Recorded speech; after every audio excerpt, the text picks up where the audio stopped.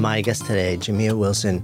She's an activist, writer, speaker. Born in the U.S., she then spent a large part of her youth in Saudi Arabia before returning to attend high school and then college back in the States, and then launched a really powerful career in writing, editing, and advocacy. Now, as the director of the feminist press at the City University of New York, which is this kind of legendary institution, and the former VP of programs at the Women's Media Center, she's kind of become a leading voice on women's rights issues for over a decade. Her work has appeared in so many different places, from New York Times, Today Show, CNN, Elle, BBC, Rookie, Refinery 29, just too many places to list. Jamia is also the author of a whole bunch of books: Young, Gifted, and Black, The Introduction and Oral History in Together We Rise, Behind the Scenes at the Protest Heard Around the World, Step Into Your Power, 23 Lessons on How to Live Your Best Life, and so many others. And she's also the co-author for Roadmap for Revolutionaries, Resistance, Advocacy, and Activism.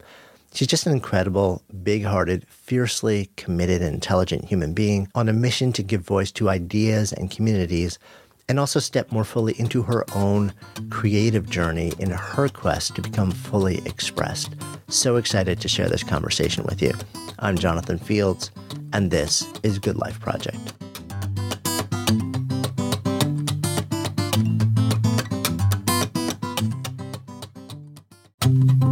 The show is sponsored by meditation app 10% Happier. So the app, it comes with courses that they teach you how to stress better, deal with difficult emotions, and build healthier habits. I love that the material is entertaining and relatable. The host, New York Times bestselling author Dan Harris, he's funny, he's real, he's vulnerable, and he's teamed up with some of the world's best meditation teachers to show you how meditation helps kind of smooth out some of life's wrinkles, using cutting-edge science and hard-won experience to demonstrate the tangible benefits that meditation can have. And listeners of Good Life Project get 40% off. Just go to 10%.com/goodlife. That's 10% all spelled out, TENPERCENT.com/goodlife. And if you aren't ready to meditate just yet, but are curious how smart, ambitious people use meditation and benefit from it, well, then check out the 10% Happier podcast. Either way, you can find it all at 10%.com/goodlife.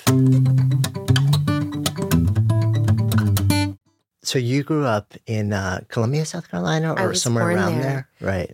Or first 4, 5, 6 years? Yeah. Sounds like your family, you were sort of introduced to the world of being socially conscious, that there's a history in your parents, like your mom, your grandparents, that really was just a part of the DNA of your family and who you are and what you were about from a really young age. Definitely. I mean, I've been thinking about it a lot because so much has changed in that side of the family over the past year. My mom passed away last year on Christmas, and then right before she passed away, one of her uncles who was kind of integral into shaping her passed, and her mom passed about 3 years before that. And then I just found out earlier this week that the last of her sisters passed away, and now her one lone sibling out of that 10, they were 10, Wow, is still alive at 85. And I called him, and it just really struck me that I thought, oh, this is an era, right? And what does this mean also for me always being influenced by being a part of this very large extended family unit and passing down a lot of ideals and values about faith and movements and community. But what does it mean now when the elders are passing on and becoming ancestors, and you are here now realizing, oh, you're the age where they were, and you will be the age where they are, and your role shifts as it relates to the next generation. And so I'm just really thinking about that a lot right now. Yeah, it's sort of like your place in the lineage of family and everybody like that. It's funny because I wonder if it's because I'll be 40 next year, and that feels like something. I'm trying to figure out what it feels like. And I don't feel whatever 40 is supposed to feel like from what the media tells me, but I'm just thinking a lot about the reflective times and what do these transition points mean in the Chronos time, I guess, that we're in on Earth. versus kind of like the Kairos time, I think it is, the soul time, that kind of thing. So yeah, it does feel like something's brewing. And I just feel like the culture and the politics and everything that's happening now, you feel, and I feel like I'm a part of something that's going to shape history. And that's interesting to be reflecting on too. Yeah, I feel like there's this really interesting blend of wanting to take time to really understand what's going on not just a surface level, but a much more nuanced level. And at the same time, there's an urgency. And they dance with each other often in an uncomfortable way. Oh my gosh. It's so interesting because I'm now coming to these moments in my life where I realize, oh, okay, the reason you know that you're turning 40 is because you feel it. It's different. I need my sleep in ways that I might not have needed them in my 20s. I need my time just for inward connection, my bonds with family who I know are getting older. The way I relate to that time is different. And so that idea about the urgency too, personally just feels really interesting, in which I want to pause and I want more time to pause. And I feel like the time is moving so quickly and that everything's urgent at the same time. And I yearn for spaciousness, but I also am impatient for the kind of change I want to see in the world, right? So it is kind of disorienting. Yeah, it's like you've got to hold these two things simultaneously and try and find your comfort zone, although it's never quite comfortable. You shared that your mom passed about a year ago. Yes. And I know you were super close with her. And she was also, I mean, she had this very long tradition as a civil rights activist as well. It sounds like that was also something that was her feelings, her beliefs, and her actions were something that was shared with you at a very early time in life. Oh, yes. My mom was the absolute best. I think of her every moment, every nanosecond. I mean, she was just so beautiful, and she's now a beautiful spirit. But she's just someone who, one of her friends recently described her in a text to me, kind of understanding that Christmas Day when my mom passed was coming. And then my mom's birthday was in December. So I've been getting a lot of messages now from folks. And someone said, yeah, we miss her kind elegance. And she had that, and she was strong, and she was very visionary and strategic, a political animal, but always just, always mindful, but also always fierce. And just watching her hearing her walk her talk and seeing that had a great deal of impact on me. And just seeing her never be afraid to be the first at something, never be afraid to lead, never be afraid of what other people thought about her doing something different or shining more brightly than they thought she should, or speaking up when they would have rather for her to be quiet. The fact that she could do it, the fact that she could roll it off, was something I very much admired. And the fact that she was an empath also, and I find that knowing that that's something that I'm really trying to reconcile, that those things that some people in my life have made me feel are not my strengths are actually my great strengths, I get them from her. And she always cultivated that in me. Her big concern was that she didn't want me to emulate her too much. So when I started dedicating books to her and things like that, she would always say, oh, put other people in the dedication with me if you insist on doing that. That she very much wanted me to feel like I am my own person, and that she's my mom, and we're glad that we chose each other in this life, but also that she knew I came here to do what, from our spiritual belief, what God sent me here to do. So that, I think that was always present too, in terms of her social values and how she approached my activism. She'd say, don't do it because it's what I did, but here's the reason why we did it. And if that aligns with your values, then that's what you should do. But you've always got to do you, even if that means that you disagree with me or your dad or your grandparents or your teachers or other authority figures. Yeah, what a powerful way to model strength. at such a young age also. And not just strength, but also respect for individuality. Those two things. I mean, I think we struggle, so many people struggle with those two things in all the years of life, let alone having a sense of the importance of those two at the youngest age. And coming from your parents, where very often it's in the name of your parents that you feel you need to subjugate both. Yeah, it's so interesting because I feel like I never felt like I had to be anyone but myself, even though my parents were demanding.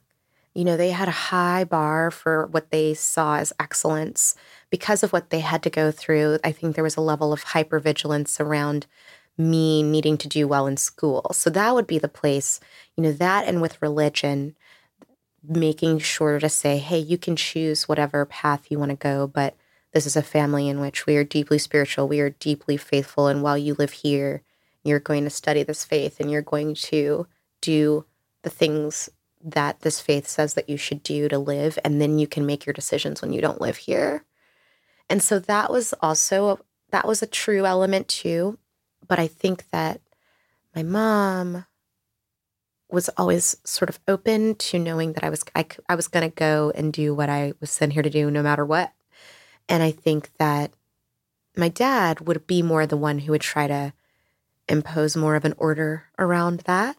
But I think it's also because he was the son of a single mom who had 8 kids to raise, and he found a lot of solace in the structures of school institutions and the structures of the church and dogma, whereas the way that I kind of approach spirituality is less liturgical, even though I'm also interested in that. So I think that they kind of said, okay, we want to give you these tools, we want to give you these exposures, but we kind of know you're going to do whatever. And my dad still says it now, that he'll say, you know, I try to get you to do this, or I try to get you to do that, but you're your mother's daughter and you're going to do what you're going to do.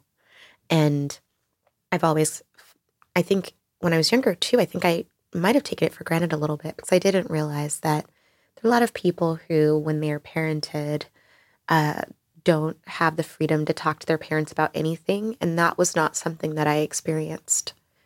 That if it was really important, I could always go to my parents about anything. Yeah, that's amazing. I've heard you share also that when your mom passed, the time around that and the way that you experienced it, that you came away from it. And I won't get the language properly, but I know essentially saying that you no longer fear death, which I'm curious about.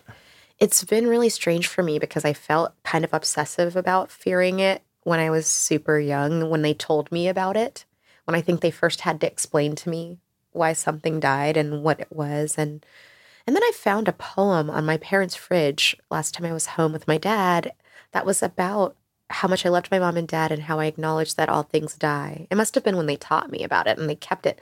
A poem that I'd written as a kid. And I'd colored little pictures of them and had drawn myself in a Girl Scout uniform on this picture. But that I said, yeah, that things die. That I actually had the line in there that things die. And I was thinking about that because I thought, oh, my journey around this has shifted tremendously. And I think I spent a lot of time worrying about what would happen if my parents died because I had a deep family unit as an only child, and we were always 3, and my parents were married almost 50 years. And so we were, as one of my parents' students had said, that we were always a heartbeat away from each other. And I always worried about that. Like, if we have to go, we should all go at once. That's kind of what I would think about. And my mom always was someone who talked about what would happen if I died. You need to know. These are the things I'd want you to do. And her mom was like that. So I think that's why I feared it initially, actually, because they were so different than what our culture is like in the broader U.S. culture about how they talked about death. But my mother felt as if, and her mother felt the same, that it's something that everyone goes through and you have to know what to do. And so even though we were horrified, traumatized, terrible to to see her pass and the brutality of seeing someone pass from cancer and hospice and all of that. But then, and on Christmas, as soon as I went down and we saw her and, had the experiences we had, I knew exactly what to do. I got the scarf that she said, if when I pass, wrap me in that burnt orange scarf, because that was our mutual favorite color. And I just thought about how I just started doing the things that she wanted to do and what a gift that was, even though it was difficult. And I've been able to do that throughout my grief journey, which I'm early on. But I'm doing that now, and I'll be doing that on our first anniversary of her death too. We're going to be commemorating her life by going on a trip to Antigua, a place where my mom always wanted to travel with us, and we'll be putting her ashes into the ocean. So yeah, it's beautiful. You were born in South Carolina and spent your early years there. But around 5 or 6, the family moved to Saudi Arabia. They did. Tell me about this. Yeah, so most of my most vivid memories come from, maybe a year or two before we went to Saudi Arabia, my most vivid early memories, and then Saudi Arabia, all of that in full color, because it was just such an adventure to go there. And I remember needing to be informed about where that was and how did that relate to the small town, the college town, the historically Black university that my parents taught at. How did this relate to Saudi Arabia? And it was initially going to be a sort of sabbatical experience that my dad was going to do. He went for a year. Oh, no kidding. So it's supposed to be short term originally. And he went and taught at King Saud University. And they said, we really want to build out this department in speech language pathology and speech science. My parents were in those fields, and we need a project development person who can really understand how you can deal with different communities with communications disorders and who understands autism. And he said, well, you really need my wife, because we've worked on these really cool projects in South Carolina with people who speak the Gullah dialect, and we've done these awesome things that we've been able to get support to do, and we're adventurous enough to kind of go where other people won't go. And the tricky part about saying, oh, well, you need my wife in Saudi Arabia at that time was an adventure from what I've heard from both of my parents. But, my mom was a feminist and was also saying, hey, if I'm coming over, I'm going to have a contract like he has. I'm going to make sure that he signs documents that gives me the rights to travel and the rights to move without guardianship and all of those things that Saudi women face. And she refused to have to teach male students behind a barrier, which was one of the things I heard was initially proposed to her. But she also recognized that she wanted to be respectful of the culture as well, in ways that weren't, going to be dehumanizing too, and wanted to learn about the culture and the language. And so just by seeing my parents kind of take that adventure on and bring me there with an open mind and heart, but also really a value for the country and a value for meeting people and getting to know Saudis and living in our first years there in a community that wasn't just Westerners, but also people from all over the world, expats from all over the world in the global South and Saudis. That has shaped me. It'll never leave me. And I'm still really close with so many of the people that I grew up with. I mean, it's amazing also to have the experience of going there, having your mom, who's a fierce feminist, existing in a culture which may have some values which are profoundly different, but also like participating in a way where it's sort of like, I'm saying yes, but I'm bringing my values with me, and like it's almost like certain boxes will have to be checked for this all to be okay. But at the same time, wanting to figure out how to navigate that line of being culturally sensitive while contributing what I'm here to contribute, and also really staying true to my values and beliefs and what I really hold dear. Did you, as a young kid then, did you feel like you had to navigate things similarly, or not so much? Yes and no. I think as I became older, so I observed a lot of things about the lives of women when I was young that I think very much shaped the feminist work I do now. And there were things I didn't like at the time, my dad could go into a music shop sometimes that would say men only, and I'd have to stand outside. And I'd often say, oh, I don't know why you're standing for this, because you both have told me stories about how you fought this very same dynamic in the South when you all had to drink out of different water fountains, or couldn't go to the bathroom at a restaurant, you had to go somewhere else, that kind of thing. And I have memories of questioning that, and memories of having to ride once in the back of the bus as women and my dad at the front of the bus and thinking, wow, you all have had to live this twice in these different ways.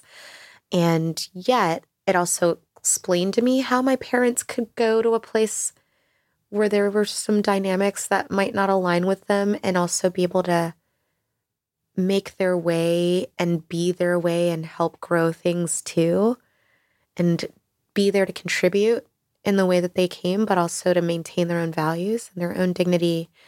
And I saw that a lot. I saw that when my mom was street harassed once in front of me by a man who propositioned her on the street. And it was before I had the language of street harassment. And I've written about this, but it really struck me, and her having to very matter-of-factly explain to me why this man would approach her in such a way. And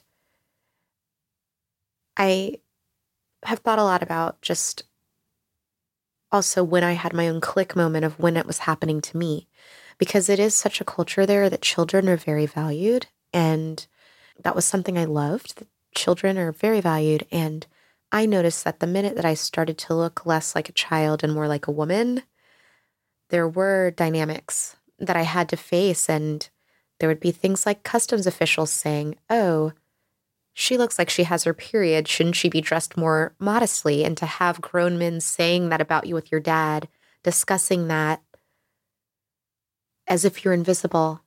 And I thought, oh, okay, this is going to be more where this comes from, and it's going to get worse now that I'm a woman.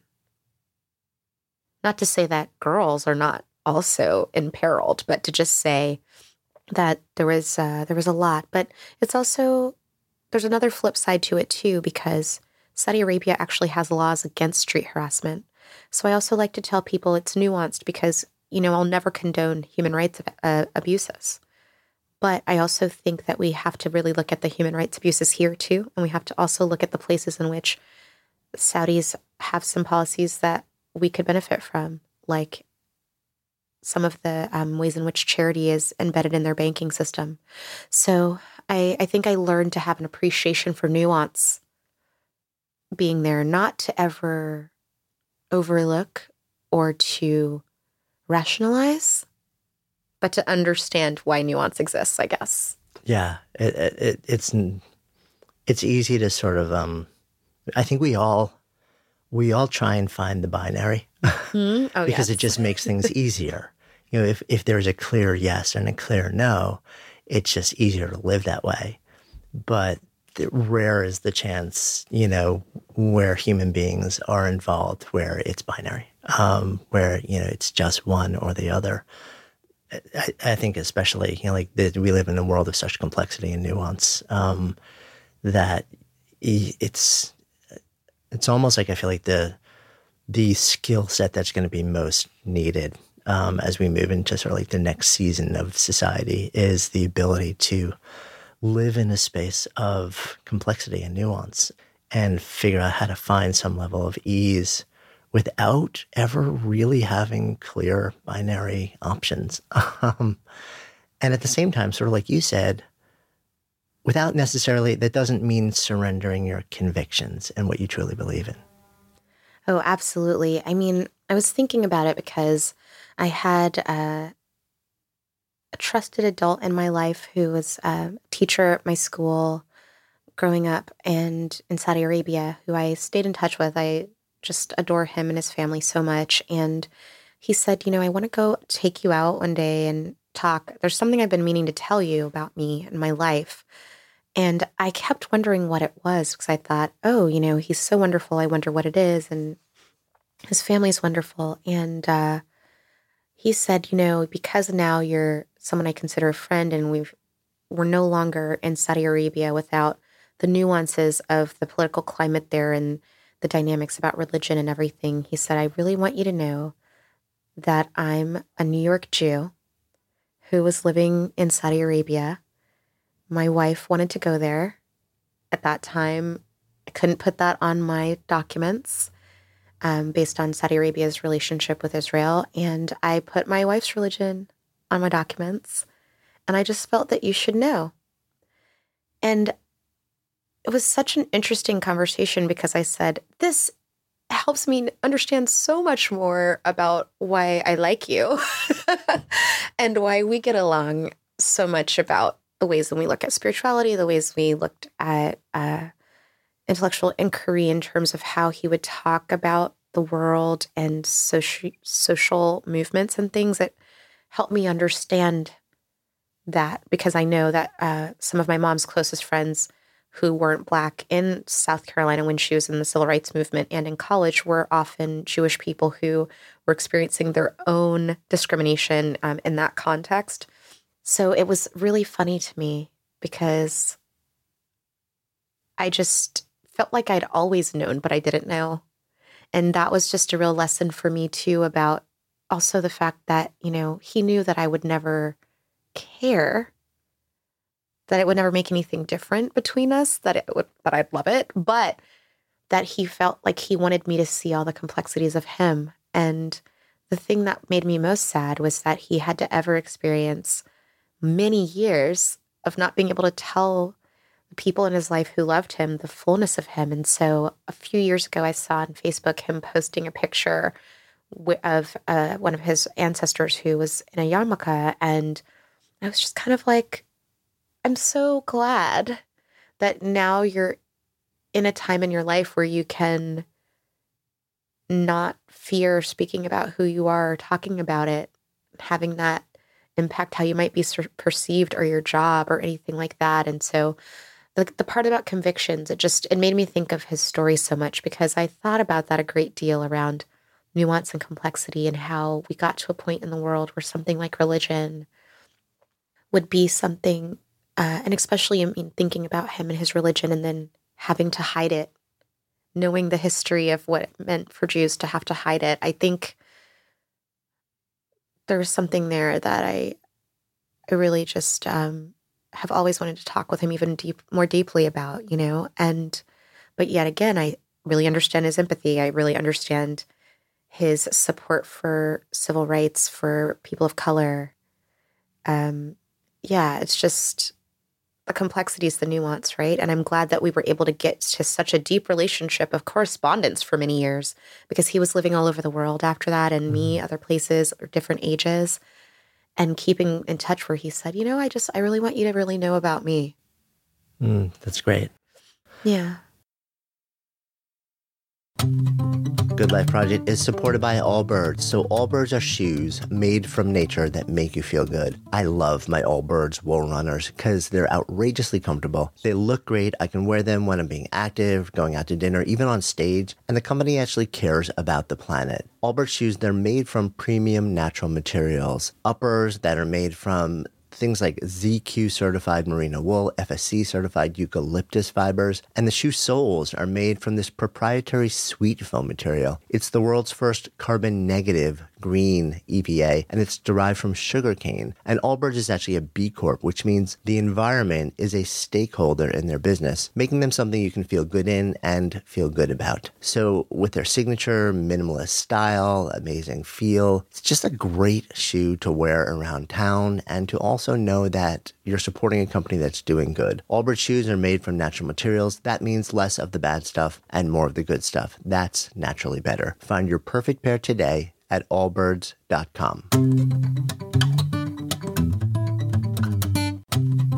Good Life Project is supported by Grove.co. So living healthy is more than just eating right. It's about ridding potentially harmful chemicals wherever you can, from the soaps and detergents you use to the cloth you use to wash your face. And to do that, you got to find better solutions, and Grove Collaborative can really help. It is an online marketplace that delivers all natural home, beauty, and personal care products directly to you. So every Grove.co product is guaranteed to be good for you, your family, your home, and the planet so you can save time reading confusing labels. We're fans of Grove Collaborative's Orange and Rosemary all-purpose cleaning concentrate, and we use it in a Grove Collaborative glass spray bottle. It cleans really well, it smells great, and the reusable glass bottle makes it more sustainable and better for the environment. So with Grove, you don't have to shop multiple stores or search endlessly online to get all the natural goods you need for you and your family. Join over 2 million lifetime customers who trust Grove Collaborative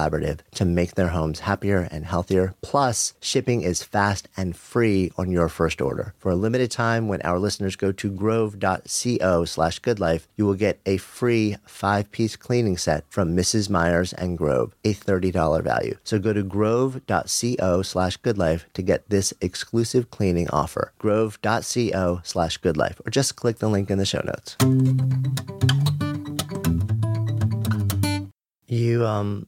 You didn't stay in Saudi Arabia, though. You end up back in Maryland for, I guess, most of high school, right? Yeah, from 10th grade to senior year, I was at St. Timothy's School, and it's Which is an all-girls school. All-girls school in Maryland. It's the school started by blue stocking feminists from the Episcopalian diocese, and it started in 1881. First Black student to go there came in the late 60s, and I found out early this year that the award that I won as a senior, the Nanette Bailey Award, was actually given to the school and named for her. She died around the time my mom died, and the school had their first Black History Month alumni panel this year. School where when I went there, I was one of 12 Black students. Now the school is about 50% people of color, and I got to meet Nanette's family, and it was amazing. So I'm now on the board of governors at St. Timothy's, and it feels like a full circle also because although I was going back to Saudi Arabia during high school holidays and things, I was technically an international student, although I was American. St. Tim's was a really important place for me, and I loved it. And I loved to complain about it too when I was there and all of it. And now I feel even deeper in my connection to St. Tim's, knowing that although Nanette went there in the 60s, and she was kind of chosen as the one Black girl who was, I think they said the colored girl in the thing I read, who would be integrating the school because she'd been selected to go, that she ended up becoming an editor for a socialist publication. She ended up becoming a part of the women's liberation movement, went to Brown, was doing all sorts of amazing progressive work throughout her life. And I just chuckled when I thought, wow, they gave me this award in 1998. And then here we are a decade later, and she transitions and my mom transitions. And I find out that I'm not so different from this woman who, also, by the way, grew up as an expat. She spoke fluent French because she lived abroad. Full circle moment. Yes. I mean, it must have been so interesting for you too, because early days you're in South Carolina, then you spend about a decade in Saudi, then you come back to Maryland. So it's like you're jumping from culture to culture and then back to the U.S., but in a very different environment, a very different culture, a very different set of expectations, and almost like having to keep relearning. Okay, so where is my place in the order of things here and now and in this moment with what this is and with who I am, like in this particular window? It's so interesting. I feel like kind of like what you said about the struggle between really liking spaciousness and also wanting urgency. I feel the same about sometimes craving roots and also wanting freedom. As I ponder whether or not I'm going to have children, that's a big thing heavy on my mind because I'm actually, my friends all think it's kind of nuts because they're saying, you don't have that much time. You need to figure this out. But yet there's this thing where I say, well, there's part of me that wants to have this freedom that is provided by having the time and spaciousness to go wherever I need to go when I need to go. And the itchy feet of growing up sort of on the road. And there's another part of me that, because of moving, often in my life and having to readapt and reinvent and all of that, wanting to root myself. And I think a kid is a symbol of that to me. So I'm just thinking a lot about that right now, and thinking also about how I can have both elements in my life, the nuance, what it would mean to have a kid that I could take on the go. Because that's what my parents did. They took me all sorts of places people didn't think I should have been, including Saudi Arabia. Yeah, I mean, you have the model. Yes. It's sort of like, okay, at least I don't have to entirely make it up if I decide to go down this path. Oh my gosh, it's so true. I mean, I think about it now and I'm kind of like, wow, I don't know that I would do some of the things that they did, and yet I love them for it. So brave, I had a doctor ask me that, not far from here, maybe a couple blocks away. He said, why would they ever take a girl child to Saudi Arabia? And I said, well, one might ask why they might have a Black child in America. And yet, we're here. We prevailed. And so I'm thinking a lot about that too, about kind of my own misgivings about, should I be rooted? Should I fly free? And and thinking, okay, whichever one I choose, I'm going to figure it out. Yeah. And maybe it's actually a yes and. Like maybe it's not a true dichotomy. The binary, right? Right? We keep going back to that place. Exactly. From there, I mean, it sounds like a lot of clearly strong roots in social justice, a sense of fairness and feminism in the early days, but also sounds like St. Tim's was where a lot of that really became much more enlivened and central to sort of like who you were and what you were about. Yes, St. Tim's, oh my goodness. I mean, especially now, I never would have thought that they would have ever let me near this board of governors when I was at St. Tim's, I was on the Amnesty International Club. I was co-head of the Black Student Union, all of these things. I mean, and that was controversial because there were some parents who wanted it to be Black Awareness Club and not Black Student Union. And there was concern about too many white girls joining the club, which we loved because it was important to say, we didn't have the language of Black Lives Matter then, but that's what it was about. And I just loved it there because there was academic rigor that you get in an independent school environment, but it was so small when I was there too. There were only 22 girls in my class, and I know each and every one of them. I could tell you all their favorite foods.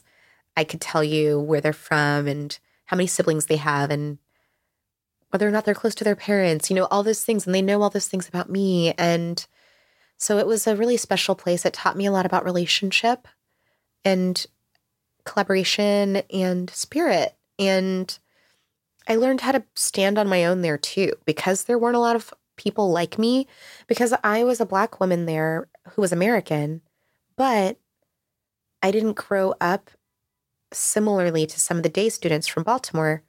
And I remember one woman telling me once, and she said, I really tried not to like you because I had these thoughts about you coming from Saudi Arabia and that you must be extremely privileged and that maybe you would have more in common than the white girls than you would have with me being here on scholarship and coming from a neighborhood where she was really facing a lot of violence and other things. And then she said, but the fact that you kind of just like exist in a way where you didn't care whether or not we were going to let you in intrigued me. And that was truly Black. And I remember laughing about that because I said, my parents were, very truly Black all the time in that way because they grew up. I mean, I think that's a big part of Blackness is kind of, when I think of like the political identity of Blackness, I own it and I own its beauty no matter what society tells me about myself, that I know that I come from a lineage to be proud of and I respect it and the earliest lineage. So I think that was a really important moment for me that didn't happen in the classroom, but kind of helped me see how I was going to be there, saying, you've moved around a lot and you can be a chameleon in the sense that you can adapt, but you will stay constant. You're the compass. You still are your own North Star. And so I'm just kind of myself. And that is a good thing some places. And sometimes it rubs people a whole lot of the wrong ways. But I've learned for myself that it's how I want to be because life is so short. And I think what I've gone through with losing my mom has also shown me that my mom was 100% who she was and authentic. Nobody could ever say that she was not. And same with my dad.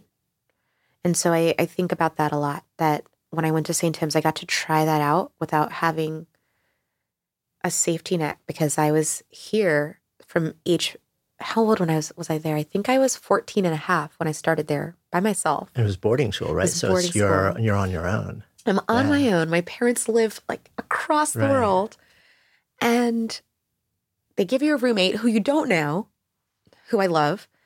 And yeah, I just had to figure it out. Yeah.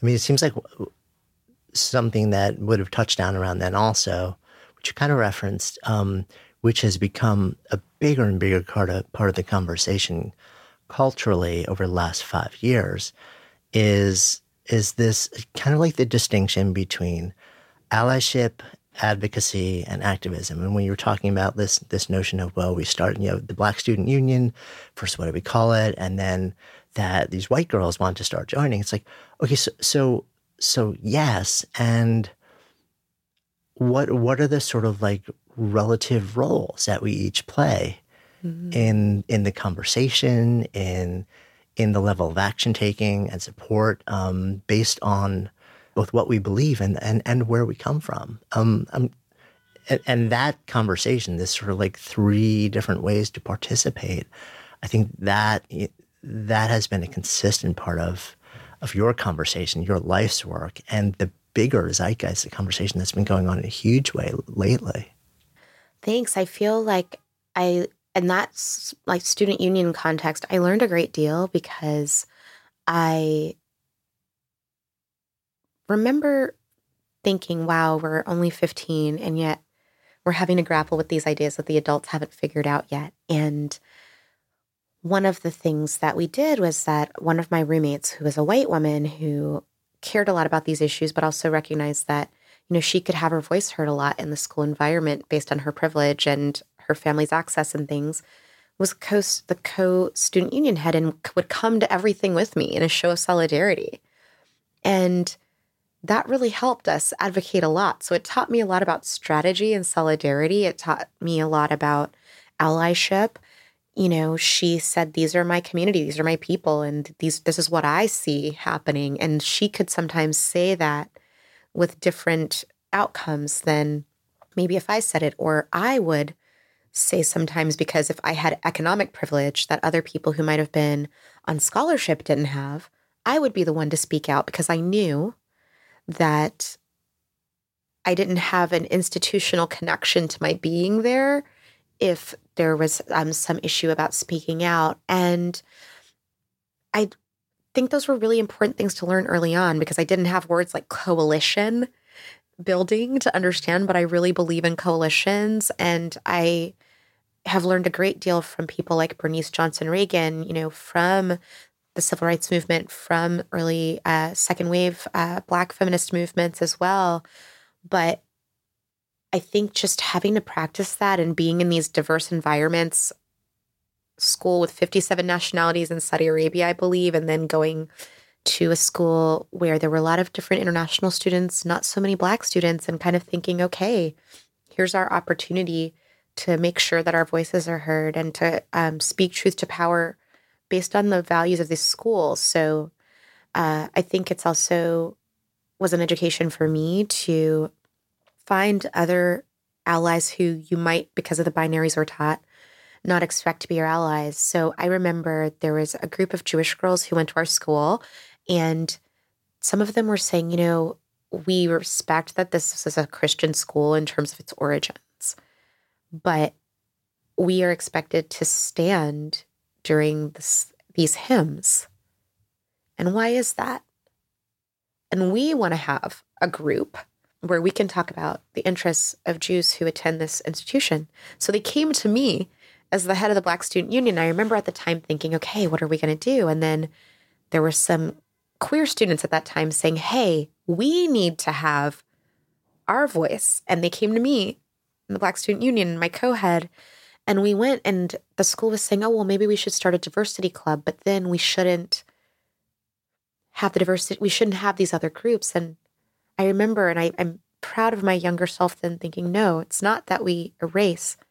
We have a diversity club coalition, and each of us have our affinity groups within them so that we can work on the things that serve our collective highest interest and also support each other as we know what our communities need. And that was controversial because of the same reasons we hear there's controversialness in people's minds about affinity groups, that people say, oh, well, that's divisive. Or if you name that race is a conversation that makes people uncomfortable, then that somehow is racist, right? When in actuality, if you pretend to be blind to the realities of the illusion of race kind of shaping all of our systems, then more harm is done because you can't address the problem. If you can't call it out, you can't really shift it or transform it. So I got to learn a lot in high school doing that. And then I was really jazzed up to take those skills to American University, in which I joined every single club I could be a part of. And that led to internships at progressive orgs, which then led to me working at progressive orgs. And so I think it was just always something that I didn't have a word for. And then my cousin one day just said, oh, sometimes I think you feel outsider, but what you really are is a bridge. And I've just thought a lot about that in the years since and embracing it more. Yeah. From your time in American, then NYU, then in sort of like a series of organizations to where you've landed now at CUNY Feminist Press. I want to talk about some of that work, but also one of the big common through lines is through all of this is you writing.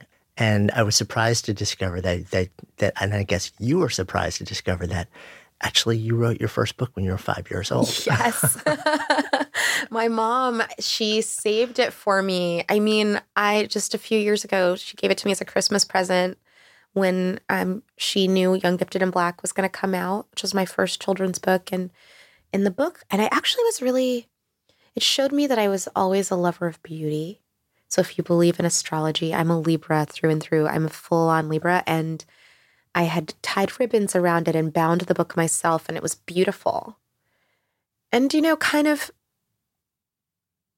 worn enough, not perfect enough, because that's the kind of beauty I like.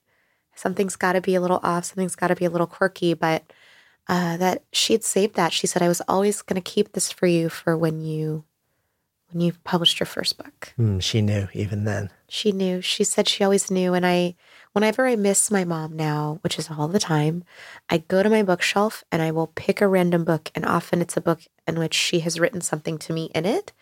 And my parents' home is full of those too. And also for other people in her life, like my dad and my mom's sister and her mom. She just would write into books. But often for the ones for me, it would say, think, ponder, reflect, write.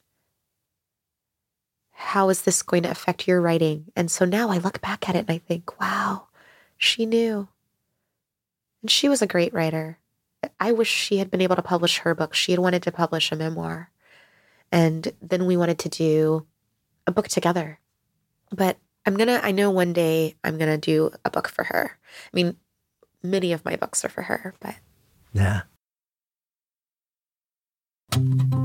So a little over a year ago, we launched the Sparketype Assessment, introduced the world to a set of 10 universal imprints for work that makes you come alive. Since then, more than 350,000 people have completed the assessment and discovered their Sparketypes. And we've also been really excited to share them with teams in some of the biggest organizations in the world. The feedback has just been stunning. The stories that we have heard have opened our hearts and our minds, and it's just so incredibly exciting to even be a part of this. And along the way, we started hearing from helping professionals, people like coaches, career counselors, HR talent officers, and team leaders within organizations. And they were kind of all asking the same thing. Show us how to better understand where the concepts came from, how they're designed, what they tell us, how to work with them in the context of individual client work, group work, even organizations who are just looking for more purpose, expression, performance, engagement, and from leaders in those organizations, seeing how do we tap the Sparketypes to be better leaders? So we went back to our instructional design lab to create the first professional level training, the Certified Sparketype Advisor Program for coaches, HR, and other helping professionals and leaders. Enrollment for that is now open and spots are filling for the May program. So if you're interested in learning more and becoming a certified Sparketype advisor, well, just click the link in the show notes now, and you can check out all the details and see if becoming a CSA is right for you. Really excited to be able to share this and let the Sparketype ripple expand out through more and more people. Again, if it sounds interesting, just click the link in the show notes now and see if it feels right for you.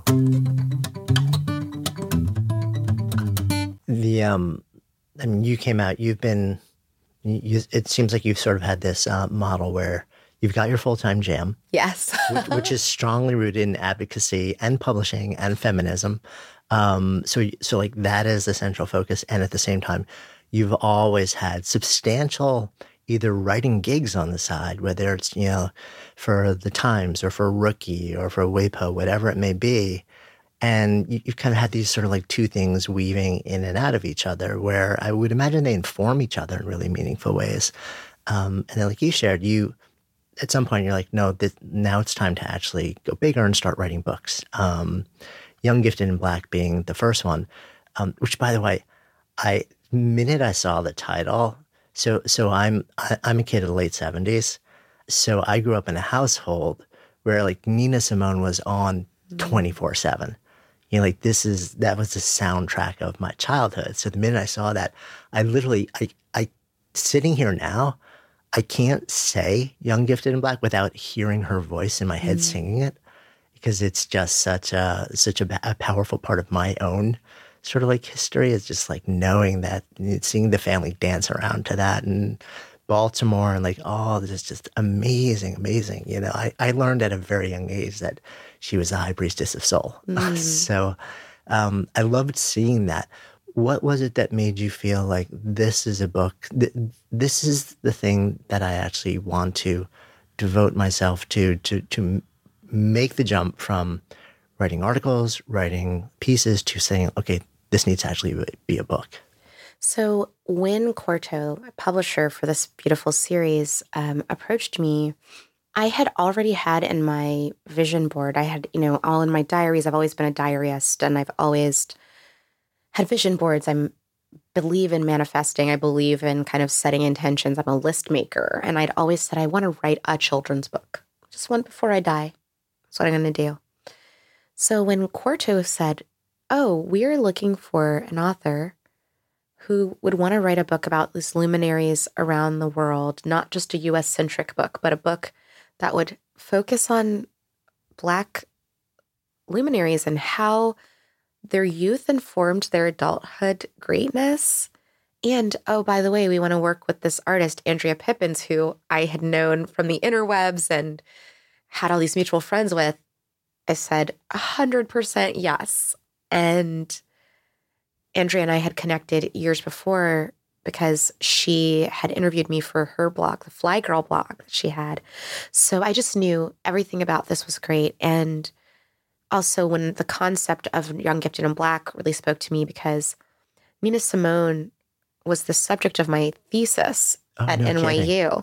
I'm trying to remember the title so my master's thesis was Soul Intact, Black Feminism and Disidentification Theory. I think it might have had something in there about double consciousness also. But I was really interested in her as a study of sort of the body as a border and moving through the nuances of different identities from an expat Black American experience, and to look at someone else's life to help me understand a little bit more about how Black women like myself take ourselves up in the world. And also, my mom was from this town in upstate South Carolina that is very close to Tryon, North Carolina, where Nina Simone is from. And my mom had met Nina Simone when she was younger. Oh, my wow. mom was at a friend's party, and she had said that Nina Simone had taken off her wig to almost kind of scare her or something like that in a menacing way. And then she laughed and greeted her, which sounded very much like Nina Simone. And that my mom loved that experience and just found her very fierce and fabulous. And so I had a fascination with her too. So with all of that coming together, and then also thinking, wow, this is really the book that I needed when I was younger. And Andrea saying, I needed this book when I was younger. It had to be done. And we had no idea that it was going to lead to us doing a second book and a third book now. And I'm doing another book with Quarto that's not a part of this series, but it's for younger readers that'll come out 2021 about feminism. And that's going to be like a more young adult book too. Yeah. So it's been a beautiful journey. I love writing for young people. What is, I'm so curious because you kind of referenced that earlier. What is it about the idea of being able to plant these seeds and sort of like create moments of discovery and inquiry in young minds? You know, they always talk about this in different meditation classes I've been in Buddhism, right? Where it's the beginner's mind. That's where I want to reach my readers.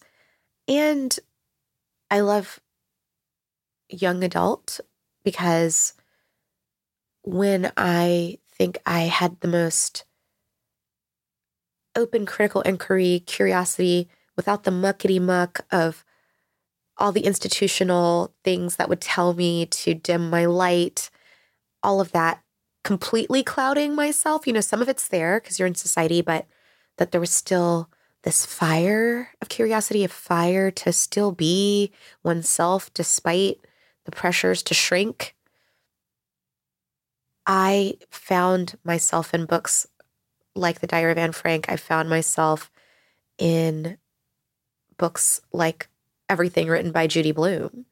And I found myself in these beautiful, beautiful books that, like Nikki Giovanni's Spin a Soft Black Song, that was poetry about everyday Black kids and watching their parents go out for ice cream or fight or see somebody playing in a drum line, but also that being a metaphor for beating and marching to your own drum.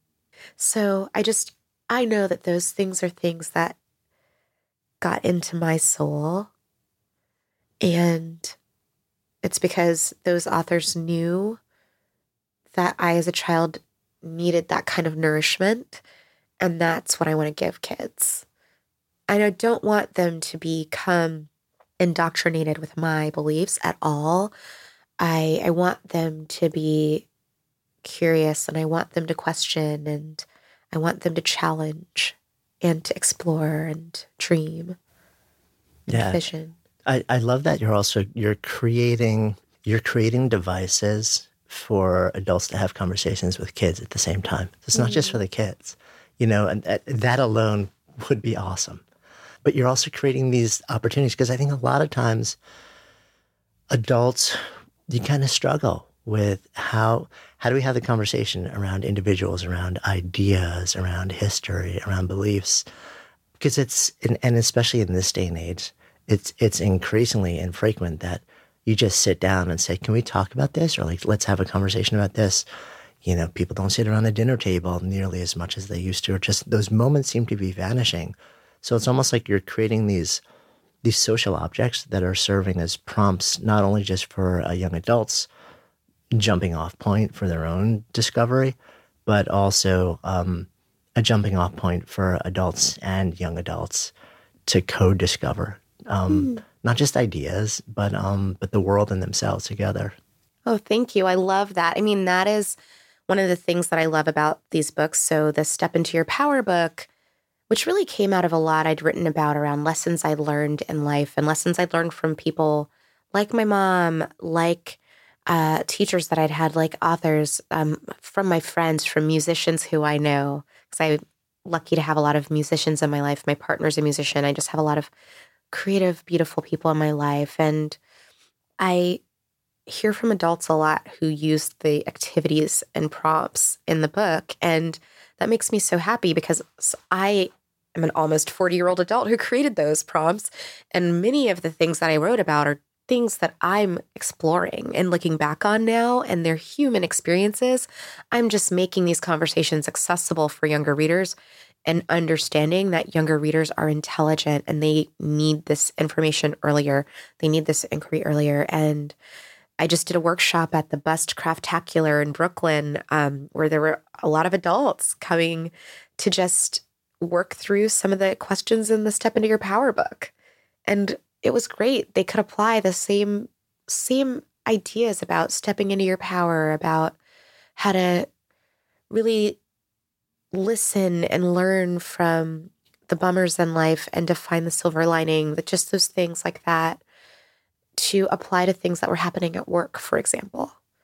Kids use it for school or their after school activities. So I think a lot of these concepts actually translate between the generations. And what I love the most is just getting video or pictures from kids who are doing these activities with their parents. And I've gotten so many beautiful gifts of that just from all over the world. And I love it. I'm just tearing up now thinking about it, but it's great. I love because I especially Step Into Your Power, which is such a fun, I mean, you look at the exercises and they're great and they're real and there's so much great work to do. And it's such a fun thing. And like between you and Andrea's illustrations, it's just, so great. It's like an experience to read it. And the back of my mind is also thinking, there's a little bit of subversion going on here because clearly the parent is buying this for the kid. But like you said, this is all the same stuff that almost every adult, whether you're 30, 40, 50, 60, is still struggling to figure out for themselves. And it's almost like, well, if I get the parent to buy this for the kid and then they kind of like do it together, then I'm going to get them both sort of engaged in this process. And it sounds like that is in fact bearing out in the experience of what you're hearing, how people are interacting with it. I love it. I mean, part of one thing that I've learned in my life is one way you kind of know that you're onto something is when it ticks people off. And I came across an article about the danger of progressive children's books and the burgeoning industry of progressive children's books that was in the Federalist recently. And not usually an imprint that I read often, but I saw that a book that I had written had been included in this list. So you're doing some Oppo research. So I was doing a little bit of Oppo research, and it was the book that I'd written about Alexandria Ocasio-Cortez,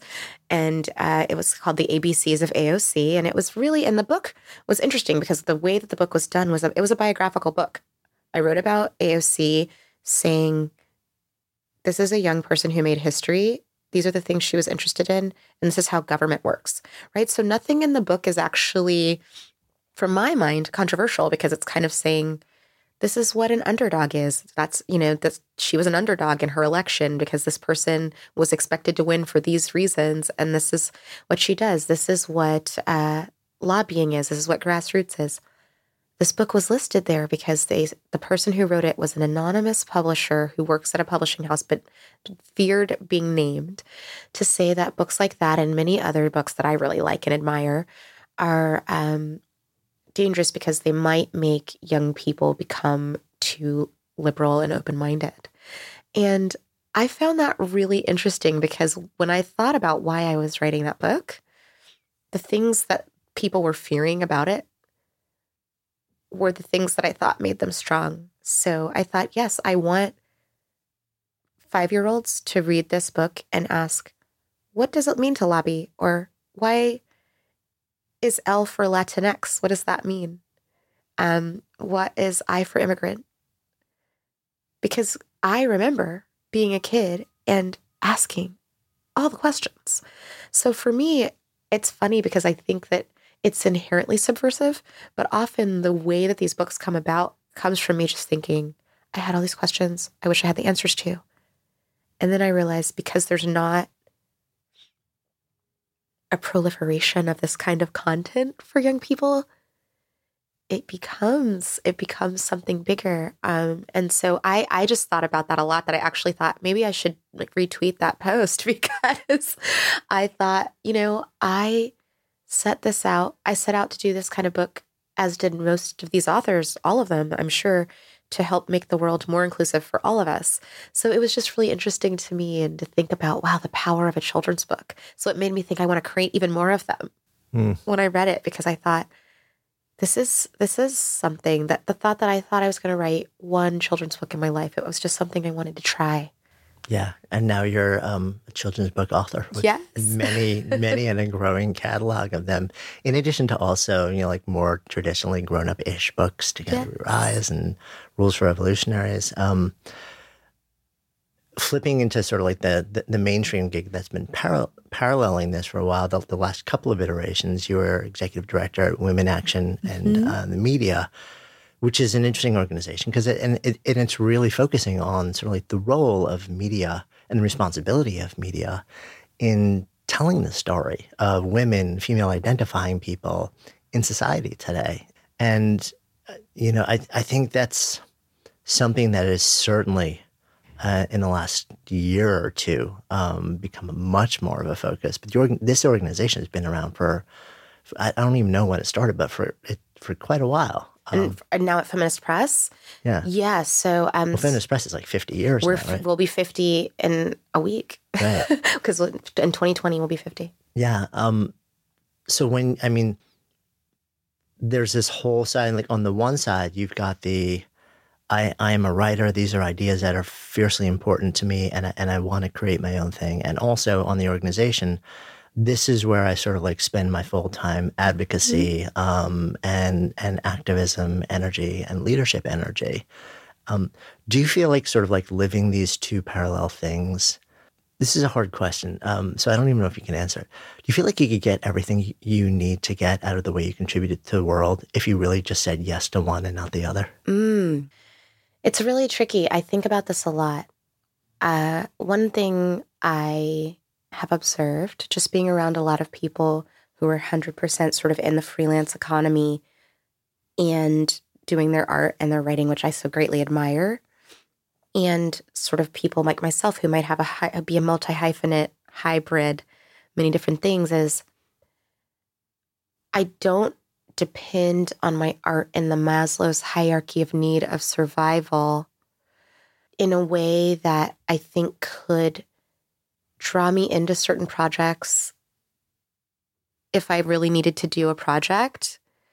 And I'm not saying that there aren't people who aren't discerning who aren't, because there's people who have really amazing freelance careers and who are doing that. But there was always something for me that has said, until I get to a certain point in my life, and I will know when that is, I think it's going to be a feeling. It's not going to be a number. It's not going to be anything like else. I just know it's going to be a feeling. I'm going to continue to learn what I need to learn within the frameworks of these institutions and experiences. But I also know myself, and I know I've also always got to have a thing that's mine. I think part of it comes from the fact that my mom was a big believer in the perpetual side hustle. It's just from a sort of thinking of, hey, you've got to have a plan A, a plan B, and a plan C, she'd always say. But then too, there's something that I feel that once I started to have my writing, make some income for me in addition to things I was passionate about, that there is this idea that any of the pressures I had or fears around, my job security in certain jobs, the relationship to that changed, that I could focus on the marrow of the contribution I want to make and what I can also learn and grow from in each experience, while also knowing that, it would be hard if something were to happen to change that relationship, but I would always know that my identity would be intact around what it is I do. And there's so many things I've tried to unpack about that and what it means, but it's something that I just know about myself. And it's so funny. I've often thought, okay, if the books become the full-time thing, I'm sure I'm going to have like a tea and cupcake business or something. My husband's kind of like already wondering what that's going to be, and I think it's just in my blood. We'll see. But there's always just something about me liking to have multiple pots cooking at the same time. And I went to this workshop once where Parker Palmer, have you ever read his writing or heard him speak? Huge fan. Beautiful, beautiful man. Parker did a workshop for my friends, Courtney Martin and John Kerry, and they brought together a lot of creatives and activists and writers and people that they knew together. And I was lucky to be one of the people to go. And he made it accessible for all of these young professionals to really come together and do a weekend and learn so many of his amazing social justice Quaker teachings. And the theme of this workshop from the Center of Courage and Renewal that he started, that was specifically focused on us, was how not to live a divided life. And so he brought us together saying, let's talk about living an undivided life. And we had to write letters to ourselves afterward and read them. And they mailed them way after we got there, right? And I had moved jobs after that because I thought, I'm living a divided life. I want to live undivided. And so I also think I've been making my way into that. I haven't fully gotten there, but to living an undivided life, that is what Parker was trying to get us to do, and giving us the tools of beautiful Quaker wisdom and clearness committees and using your community to ask you open-ended questions and to really reflect and sit and think about what it would mean to have your work and your life be fluid, not separate in tension. So that's just something that I think about around how I hold all the things I do. And I think that my clear feeling of purpose or spiritual purpose is informing that greatly, because I see a lot of alignment in what I write and what I do. And my writing helps my job, and my job helps my writing, and the people that I work with, I can help them because of the connections I've made in writing. And I want that for everyone. I think about it. I want everyone to be able to kind of think that they can do all the things they want to do, and that just because you do this one thing doesn't mean you can't do another. And it's something that I used to tell myself I couldn't do. And when I started doing it, I realized, you can actually do it. So let's add another thing. Oh, and you can do that, and you didn't die, so you can add another one.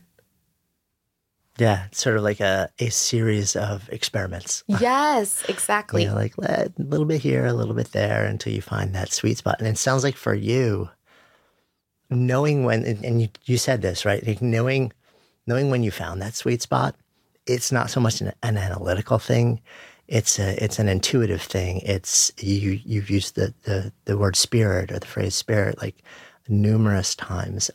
It's funny when I think about you, your path, the way you bring yourself to the world. It's almost like it's like you're guided by spirit, but grounded in action.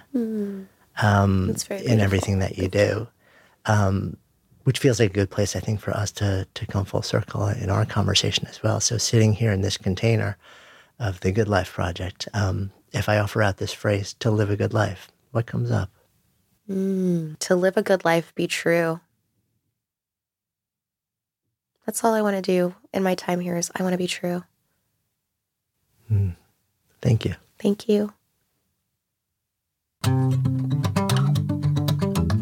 Thank you so much for listening, and thanks also to our fantastic sponsors who help make this show possible. You can check them out in the links we have included in today's show notes. And while you're at it, if you've ever asked yourself, what should I do with my life? We have created a really cool online assessment that will help you discover the source code for the work that you're here to do. You can find it at sparketype.com. That's SPARKETYPE.com, or just click the link in the show notes. And of course, if you haven't already done so, be sure to click on the subscribe button in your listening app so you never miss an episode. And then share the love. If there's something that you've heard in this episode that you would love to turn into a conversation, share it with people and have that conversation. Because when ideas become conversations that lead to action, that's when real change takes hold. See you next time.